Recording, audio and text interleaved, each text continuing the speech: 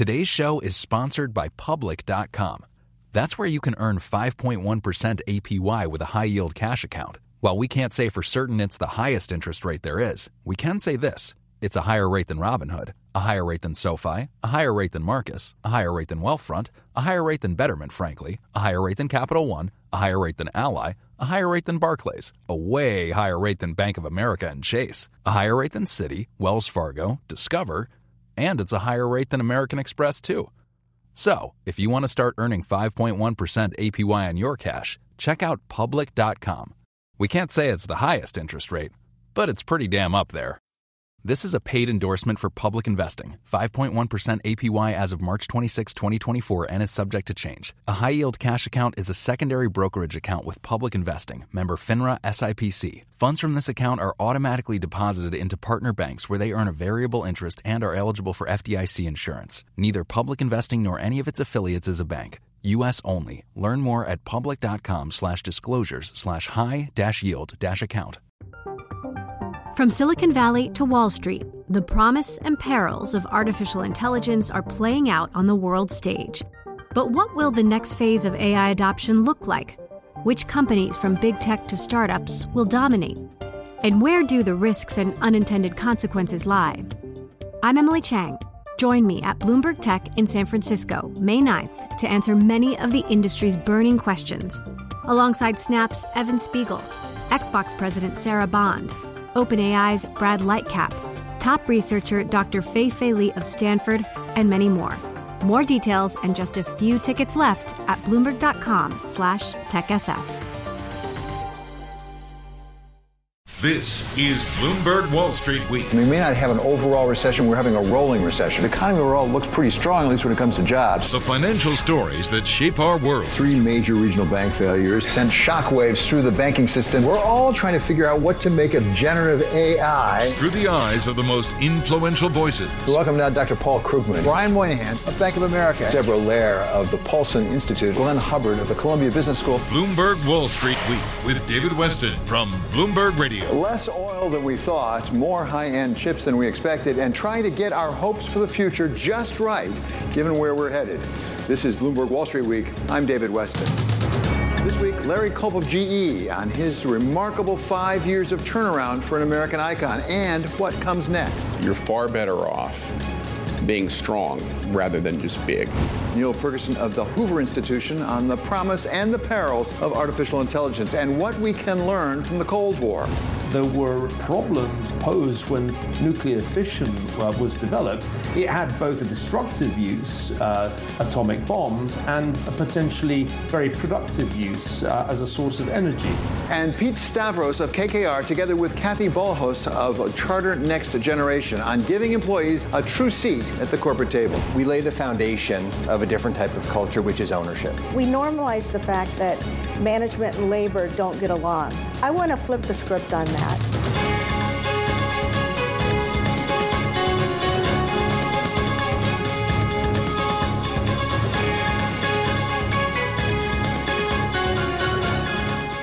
Global Wall Street eased its way into fall this week with continued disappointing economic news out of China, but a discovery that Huawei may have found a way to make high-end microchips despite the U.S. restrictions. It showed that China can do, mostly with domestic manufacturing, a lot of the advanced chip making and development for a smartphone. Something President Xi won't have to answer questions about at the G20 meetings in India this weekend because he decided not to go. It just takes away from the Xi Jinping's absence, takes away the primacy in a way. Saudi Arabia and then Russia announced extended restrictions on their oil production, catching markets by surprise and raising the specter of a return to higher oil prices. The fact that oil's reached $90 per barrel is significant, and it means that the whole commodity index pushes higher. In the United States, everyone was looking for any scrap of information to confirm the soft landing last week's jobs numbers suggested, with the ISM services number coming in hot, which made everyone fear more rate hikes. While the Fed's Beige Book pointed to subdued jobs growth and modest economic activity. I think the Fed would be very unwise to raise rates again just because of a short short-term spike in enthusiasm in the service sector. And the U.S. Open headed toward its finals, driven by new faces, the return of some real American contenders, and a media showdown in the way of some people getting to watch. You know, we just came out of this golden age of 15 years of Roger, Rafa, Novak, and the baton has not only been passed, I think it's been thrown to Carlos Alcaraz. And the equity markets this week certainly spent a lot of their time trying to get their expectations in line with reality, as the S&P 500 lost 1.3%, in part because of rising oil prices, to close at 44.57, but that's still well above the median year-end call of our Bloomberg elves of 4,300. The NASDAQ did even worse, giving up 1.93%, but the one clear winner was the dollar, with the Bloomberg Dollar Index showing it up for the 8th week in a row. That is the longest winning streak since January of 2005. For her take on what we are seeing in the markets, we welcome back now Christina Hooper. She is Invesco Global Market Strategist. Christina, always great to have you with us. So what did you make of this week? It doesn't seem to be in one straight line at the moment. Well, David, I think this was really a story of bad news is good news is bad news. And this week it was good economic data that raised fears that the Fed may have to continue hiking rates. And that's really all it was to it. But actually, if we go through the data, not everything was that positive, right? Yes, everyone seized on the ISM services, but actually the S&P services PMI wasn't as good. If we look at initial jobless claims, yes, they're lower. The lowest we've seen in a while, and it's been on a trend for a few weeks. But other readings suggest more tepid labor market, right? What we saw from the JOLT survey last week. So I think markets have been concerned because of a few data points, but I've always stressed that not every data point is going to perfectly support the narrative of a disinflationary trend, but we are very much in that disinflationary trend. Disinflation, are we on a route to 2%? And if so, how long is it going to take us to get there? I do believe that, and I'm happy you asked that because the Chicago Fed economists just put out a paper arguing that we are actually on that path and that we will get to 2% inflation. Now, it will take some time to get there, but that's okay because, again, typically we see a significant period of time between when monetary policy is enacted and when it shows up in the economy. What does this say to investors? What do you do in this sort of world of, as you say, bumpy landing? There's going to be some uncertainty, even if it's not going to go off a cliff. What does an investor do? Well, investors have to understand that there are going to be shifts in leadership because markets are uncertain right now. This week was a perfect example of that. We have a lot of fear right now, but once we get clarity that the Fed really has ended its rate hike cycle, that's when markets can look ahead and start to discount an economic recovery. So that would mean being positioned more in cyclicals, more in smaller caps, but also looking outside the U.S. International is going to be a lot more attractive as the U.S. dollar weakens. And while it has been strong, I do believe that we will see it start to weaken once we have that clarity that the Fed has stopped hiking rates. Briefly, are you worried about oil? Oil prices did go up this week. Certainly that's a concern, but it takes time to filter into the rest of the economy to make it into core. So if this is a relatively short burst, I'm not that concerned about it. Is the Fed going to be concerned? I don't think so, because the Fed's looking at a mosaic of data. Yeah. And again, this is about a very strong disinflationary trend that I think they can see, and that was supported by what we heard anecdotally in the Federal Reserve Beige Book this week. Christina, it's always such a treat to have you here. Thank you so much. That's Christina Hooper of Invesco. Generative artificial intelligence poses all sorts of opportunities and risks for investors the world over. And one of the founders of DeepMind, that's the AI startup now part of Google, has written a book, The Coming Wave, Technology, Power, and the 21st Century's Greatest Dilemma, in which he sets out the wonderful opportunities as well as the terrifying threats posed by AI, and the need for nation-states to develop structures to contain this powerful new technology.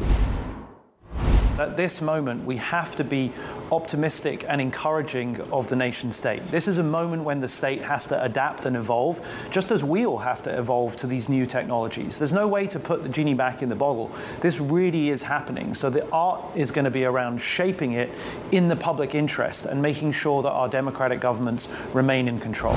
The historian Neil Ferguson has written not just about economics and money, but also about the politics of disaster in his book, Doom. He is a senior fellow at the Hoover Institution as well as a Bloomberg opinion contributor. And we welcome now back to Wall Street Week. So, Neil, thanks so much for being with us. I know you've read the book because you call it dazzling in a column actually you wrote for Bloomberg here. Give us your biggest takeaway from this book. Why do you say it's something that no one can afford not to read? Well, Mustafa Suleyman knows what he's talking about. He was really present at the creation of the big AI breakthroughs of recent years, one of the founders of DeepMind, which has been a key pioneer in the field. And so he comes to the subject with a really almost unrivaled expertise. He was there in the room when they built AIs that could beat world champions at chess and then at Go. So I respect him as a true authority on the subject. Not everybody who writes about AI is nearly as well versed as Mustafa is. And so when he says we have a problem, and it's a problem that today's nation states aren't really well set up to deal with, I think we should all listen, because I don't find it plausible that just letting it rip, as some people would advocate, is prudent given the potentially very dangerous things that AI is capable of doing. Yeah, as you say, Neil, he really sets out wonderful things and dangerous things at the same time. You were an historian, of course, and one of the things that Mr. Suleyman talks about is the need for what he calls containment, and he admits that that sort of sounds like George Kennan's proposal for dealing with the Soviet Union. As you look back in history, are there analogies? They're always rough, they're always imperfect, but have there been times when we could get our arms around some potentially dangerous new technology and really control it? Well, you see, the interesting thing about the book is that it has lots of interesting historical analogies. I mean, the wilder enthusiast for AI will tell you that it's some combination of fire, the wheel, electrification, and nuclear weapons. What Mustafa zeroes in on is the analogy with the Cold War. And I was tempted to suggest he might turn out to be the Robert Oppenheimer of AI, because he observes that there were problems posed when nuclear fission was developed. It had both a destructive use, atomic bombs, and a potentially very productive use as a source of energy. And he shows how some of the challenges of regulating this new technology suggest ways in which we might proceed today. For example, he suggests that there should be arms control talks on AI between the United States and China, which are the only two superpowers really developing AI on a massive scale. Okay, thank you so much, Neil. Really appreciate your insights here. That's Neil Ferguson of the Hoover Institution. Coming up, private equity doing well by doing good. We talk with KKR Global Co-Head of Private Equity, Pete Stavros, and Kathy Ballhouse, CEO of a company he has invested in, to explore the world of employee ownership. That's coming up next on Wall Street Week on Bloomberg. Today's show is sponsored by Public.com. That's where you can earn 5.1% APY with a high-yield cash account. While we can't say for certain it's the highest interest rate there is, we can say this. It's a higher rate than Robinhood, a higher rate than SoFi, a higher rate than Marcus, a higher rate than Wealthfront, a higher rate than Betterment, frankly, a higher rate than Capital One, a higher rate than Ally, a higher rate than Barclays, a way higher rate than Bank of America and Chase, a higher rate than Citi, Wells Fargo, Discover, and it's a higher rate than American Express, too. So, if you want to start earning 5.1% APY on your cash, check out Public.com. We can't say it's the highest interest rate, but it's pretty damn up there. This is a paid endorsement for Public Investing. 5.1% APY as of March 26, 2024, and is subject to change. A high-yield cash account is a secondary brokerage account with Public Investing. Member FINRA SIPC. Funds from this account are automatically deposited into partner banks where they earn a variable interest and are eligible for FDIC insurance. Neither Public Investing nor any of its affiliates is a bank. U.S. only. Learn more at public.com/disclosures/high-yield-account. From Silicon Valley to Wall Street, the promise and perils of artificial intelligence are playing out on the world stage. But what will the next phase of AI adoption look like? Which companies, from big tech to startups, will dominate? And where do the risks and unintended consequences lie? I'm Emily Chang. Join me at Bloomberg Tech in San Francisco, May 9th, to answer many of the industry's burning questions. alongside Snap's Evan Spiegel, Xbox President Sarah Bond, OpenAI's Brad Lightcap, top researcher Dr. Fei Li of Stanford, and many more. More details and just a few tickets left at Bloomberg.com/TechSF. This is Bloomberg Wall Street Week with David Weston from Bloomberg Radio.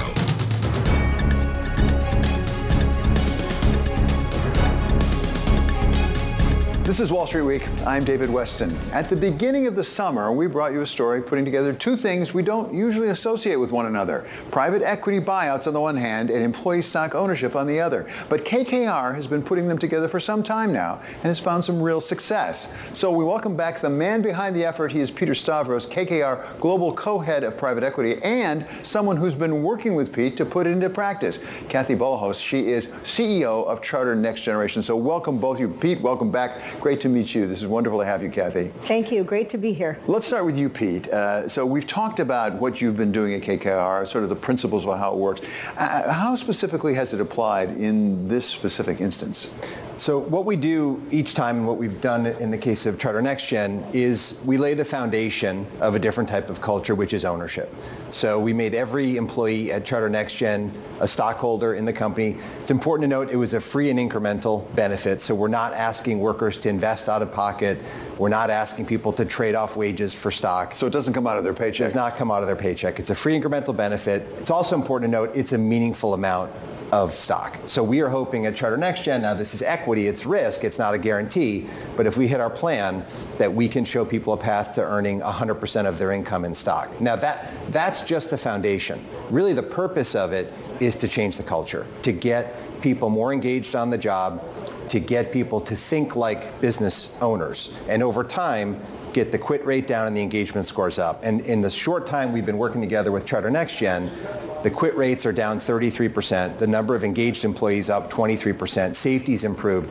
So even in the 2 years we've been at this, we're starting to make real progress. So Kathy, take it from your side of it. Yes. Charter Next Gen, as I understand it, is a leading producer of film used in packaging. A lot of things that we buy when we go to the supermarket has some of your film around it. You were a successful company before Pete came along. It's not like you were struggling, about to go belly up. What did you see in this opportunity that otherwise you might not have seen from somebody else? Well, first of all, this is a dream for me to be able to offer equity ownership to every employee. I look at it, every single employee is part of the success of the company. It's a team sport. So it doesn't make sense that you would only reward the top executives, the top 5% with equity.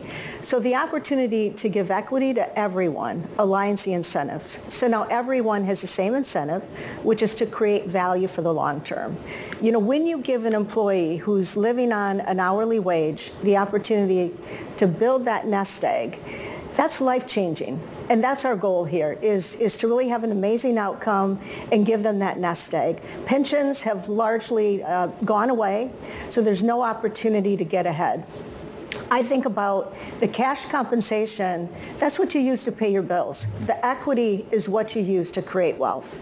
And if you don't have an opportunity for equity, how are you going to create wealth? You mentioned you have some encouraging returns so far.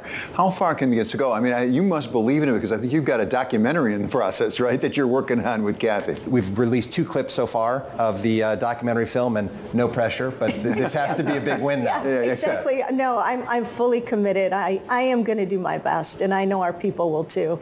This has created such an esprit de corps in the company, and you know, what I think is really important as a leader is to take the people metrics as seriously as you take the business metrics. So much of the time we focus on profit, focus on sales, focus on things we can measure. But you know, for us, it's really about focusing on engagement. Think about the fact that in the U.S., 40 to 50% of manufacturing companies face a turnover issue. That's how many people quit. 40 to 50% of employees quit their jobs every year. Think about if you can reduce that down to 5%, the value that you can unlock. So that's where we're focused now. We also want to give our employees a voice. So we've implemented things like employee-directed capital. We give each plant a budget. You decide how this capital is going to be spent. You have to vote on it. You have to agree. But then imagine spending this money to improve your break room, making an outdoor eating area. When you give the worker the decision around their work, that helps to create engagement. We also let them decide what charitable organizations we want to sponsor in their community. Again, they vote on it, and they decide what impact they want to have in the community with our charitable contributions. Pete, one of the things that's happened since you and I last spoke, actually, is a fair amount of organized labor activity. As we have a strike right now with the Writers Guild and SAG-AFTRA, who knows what's going to happen with UAW? It doesn't look real good right now. But as I listen to what Kathy's saying right now, that's a world away from talking about hundreds of work rules to say exactly who goes where, what. Do these two things fit together? Does employee ownership fit with organized labor? I think it can.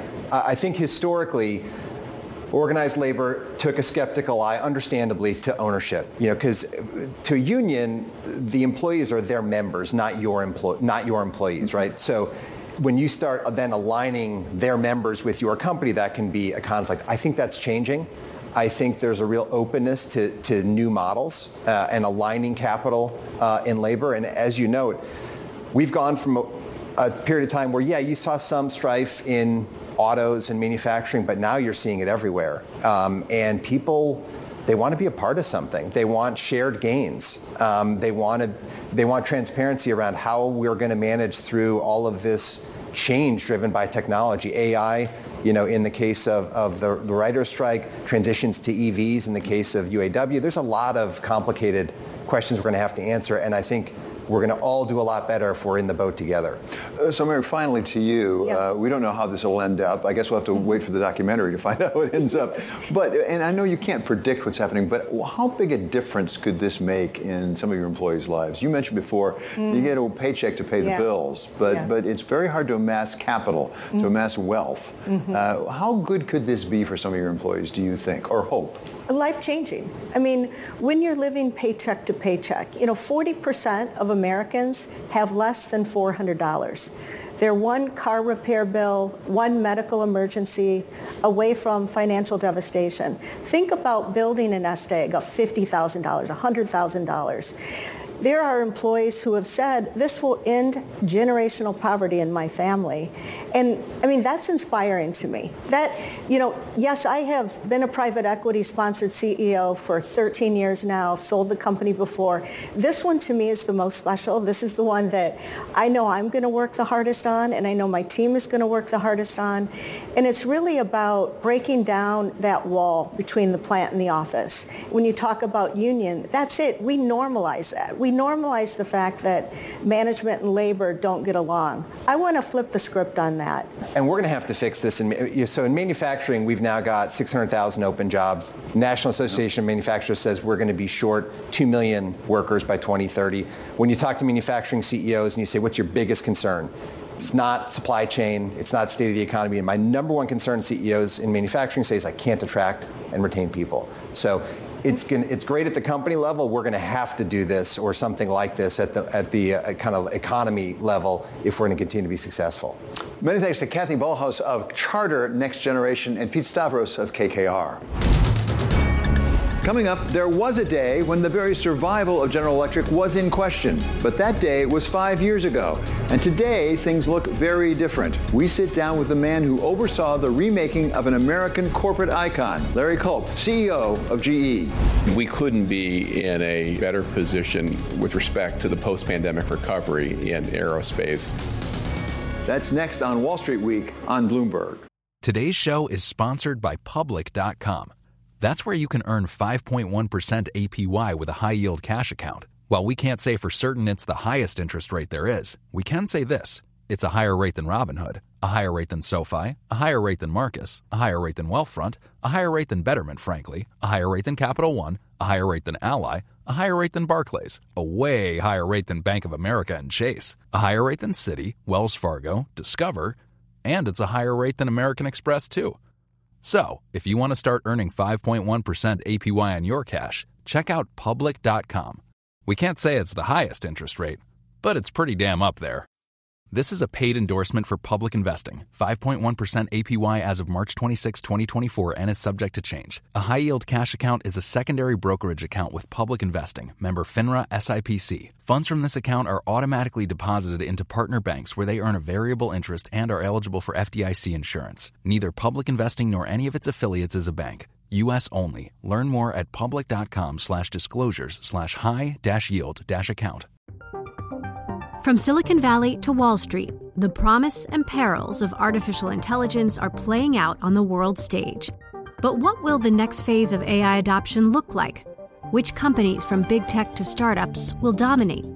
And where do the risks and unintended consequences lie? I'm Emily Chang. Join me at Bloomberg Tech in San Francisco, May 9th, to answer many of the industry's burning questions, alongside Snap's Evan Spiegel, Xbox President Sarah Bond, OpenAI's Brad Lightcap, top researcher Dr. Fei-Fei Li of Stanford, and many more. More details and just a few tickets left at Bloomberg.com/TechSF. This is Bloomberg Wall Street Week with David Weston from Bloomberg Radio.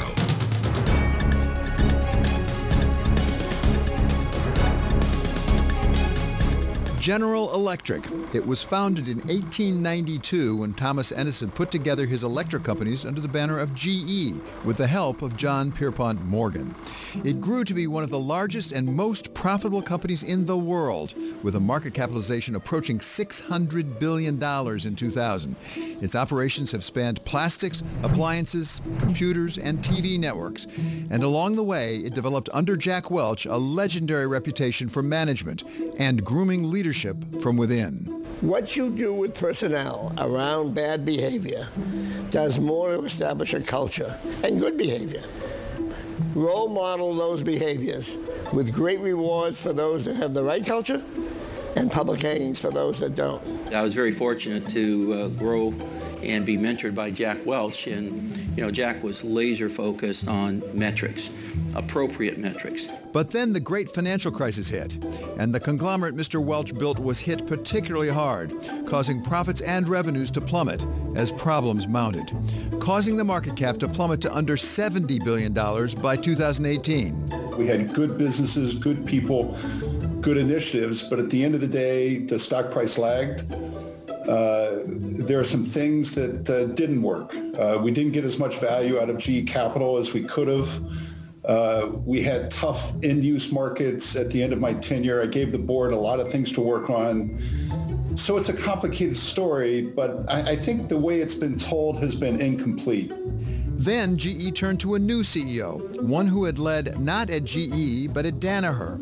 Larry Culp took over as CEO in October of 2018 and undertook a fundamental rethinking of the company, selling assets, paying down debt, and ultimately leading the move to break the company up into 3 independent companies focused on healthcare, power, and aerospace.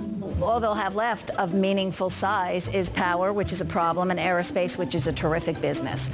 If they get rid of healthcare, everything else is really small. Now the parts of GE add up to more than the whole did before, with combined market capitalization of about $150 billion, giving business schools, once again, a case study in management and leadership, but this time more in focus and execution, and not so much in amassing size.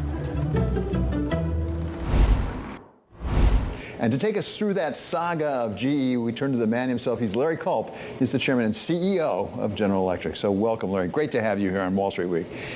Take us back 5 years, because it's almost exactly 5 years now since you took over. You had some idea about what you're getting into. You've been on the board. Why did you take the job? David, always good to be with you, and it's hard to believe that it's been 5 years here come the 1st of October. I think it was really, in many respects, simple. GE, an incredibly important company to our country and to the world. GE, a company that I had long admired through the course of my career. And given what I had heard, given what I had learned as a director, clearly a challenge, perhaps the challenge of my generation. And it was really those 3 reasons that ultimately led me to say, yes, I'll put my uniform back on, and here we are. So you put your uniform back on. What did you set out to do first? What were your priorities as you sat down the first day on that desk? Because often, even if you're close to the job, until you've had the job, you haven't had it. That's right. I don't remember sitting down much that first day. Right, there was a lot happening, but I knew relatively quickly that we had to do two things. One, we had to get our arms around the balance sheet issues. We had over $140 billion of debt outstanding. That was a crushing load in a host of different ways. And we needed to get to a better place in terms of the day-to-day operation of the business. And those turned out to be priorities that really took us through the first couple of years, deleveraging and running the businesses better. It was really that simple. As I say, you were on the board for a short time before you took over.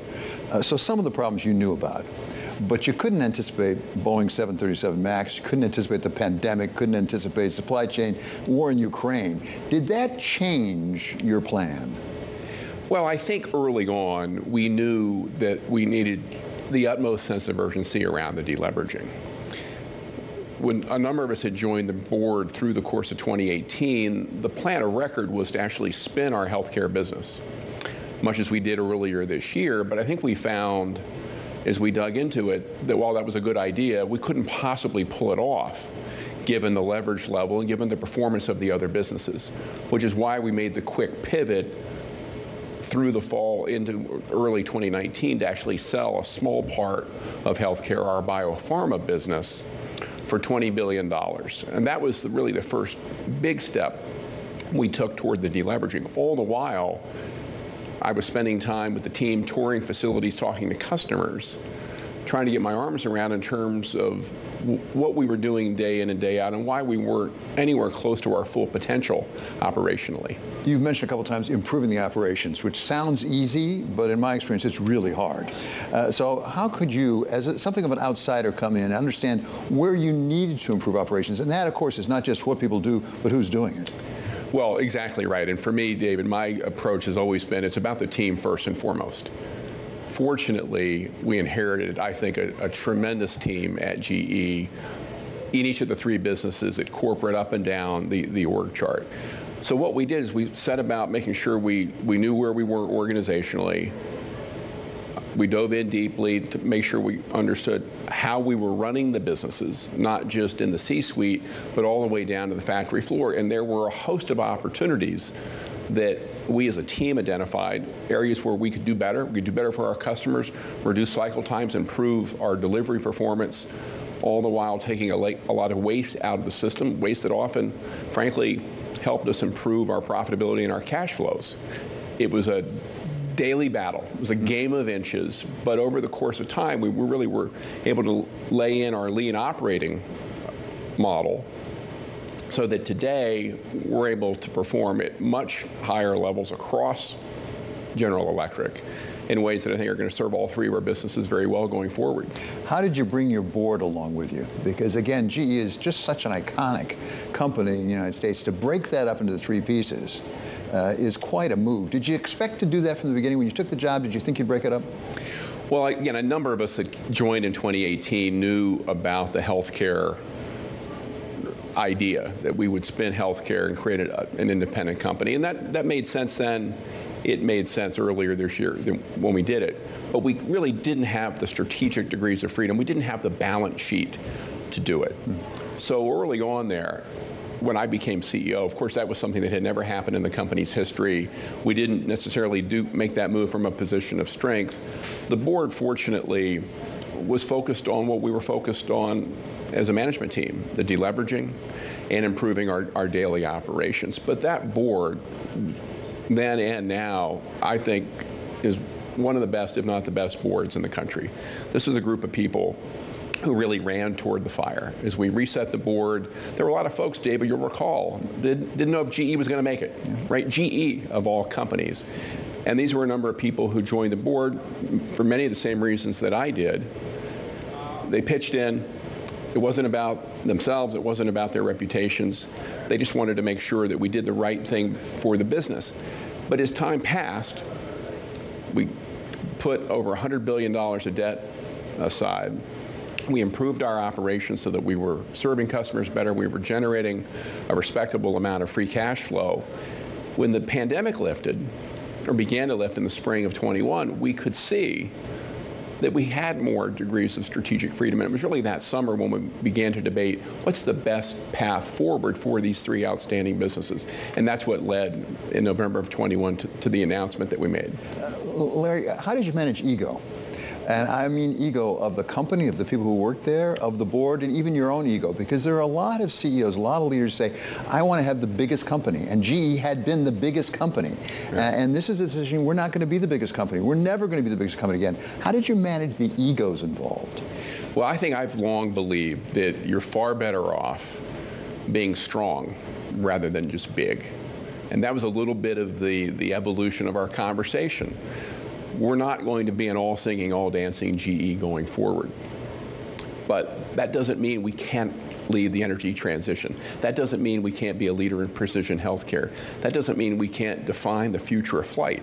And that's what these three businesses can do. Now, they'll do them on their own, but as we looked forward, I think there was easy consensus that each of these three businesses on their own bottoms were going to be industry leaders. So when we went around the table, it was an easy vote. Geez, Larry Culp will be staying with us as we turn to those three businesses and where they are going next. That's coming up next on Wall Street Week on Bloomberg.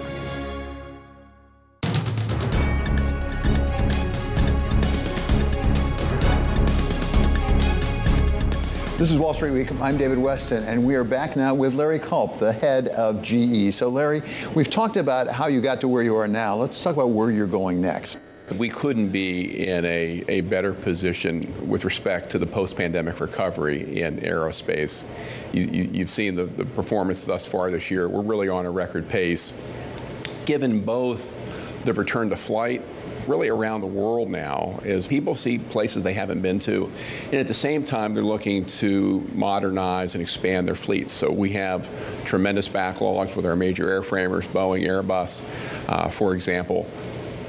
The supply chain challenges are significant, and right alongside everything we're doing on the commercial side, we've seen a really strong uptick in our defense business, as one would imagine, both with fixed wing and rotary. So in terms of how big this business can be, we're, I think, on a path where we could be growing in the mid-single digit, high single digit range for some time. That would put us well north of $40 billion in but a few years.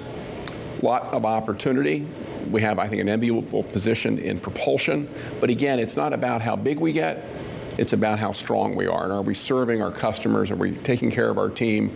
Are we doing well by way of our shareholders? We're optimistic that we will. What's on the table at this point? You've spent your 5 years really redoing the balance sheet, really fixing the cash flow situation, retiring a lot of debt. Capital allocation maybe hasn't been so much of an issue because you're just trying to retire that debt. Going forward, you may well have some capital to work with. So what are the possibilities, both in terms of acquisition but also sale, potentially? Well, I think that we want to be wise stewards of that capital, right? I've long believed that investors give you a license to reinvest in your business, and you need to be careful with that license lest it gets pulled. But I think what we've tried to do is set up all three of the businesses to be in a position where they are well capitalized, investment grade, and will have the opportunities to think through not only their organic options, be it M&A, small, mid-size, probably not something large and headline-breaking. But at the same time, how do we think about buybacks? How do we think about dividends? So I think you'll see each of the three companies, once we spin GE Vernova sometime early next year, be in a position where they'll have tailored, balanced capital allocation policies that will be in effect. I'm confident all three boards will carry forward that responsibility well. Larry, thank you so much for being on Wall Street. It was really a pleasure to have you here. That's Larry Culp of General Electric. Finally, one more thought. Look deep into nature, and then you will understand everything better. So wrote Albert Einstein after the death of his sister in 1951. And these days, there's plenty of nature demanding that we look into it deeply, though it's not as clear that we're understanding any better. It has been a summer of extreme weather. Record heat hit Europe hard, bringing Greek wildfires with it. while halfway around the world, an entire town burned down to the ground in Hawaii, leaving hundreds dead or missing. A once-in-a-lifetime hurricane came ashore, not in Florida, but in Southern California. And a series of typhoons pummeled Hong Kong, Taiwan, and mainland China. Scientists warn that you cannot trace any single weather event to climate change, but the degree and the frequency of extreme weather overall is because of our warming globe, creating what some call growing natural disaster risk. What we're seeing now is just repeated examples of natural disasters, climate extremes happening at scales we haven't seen before, in places we haven't seen them. Burning Man has never really billed itself as an environmental movement. It's an annual event in the middle of the desert in northwest Nevada, celebrating art and self-expression and self-reliance. But this year, whatever its purpose, nature crashed the Burning Man party in a big way, putting to a test all that talk about self-reliance, while others stayed until the bitter end for the ritual burning of the giant man once the weather had cleared enough, and at least some still considered it worth it. I honestly think that this is the best burn ever. Seriously, this has given us the opportunity to rise to radical self-reliance and to support each other in the community, and I'm having the best time. All of which brings home the need for us to look deeply into nature, as Einstein suggested, and to try to understand everything just a bit better. That does it for this episode of Wall Street Week. I'm David Weston. This is Bloomberg. See you next week. From Silicon Valley to Wall Street, the promise and perils of artificial intelligence are playing out on the world stage. But what will the next phase of AI adoption look like? Which companies from big tech to startups will dominate? And where do the risks and unintended consequences lie? I'm Emily Chang. Join me at Bloomberg Tech in San Francisco, May 9th, to answer many of the industry's burning questions, alongside Snap's Evan Spiegel, Xbox President Sarah Bond, OpenAI's Brad Lightcap, top researcher Dr. Fei-Fei Li of Stanford, and many more. More details and just a few tickets left at Bloomberg.com/TechSF.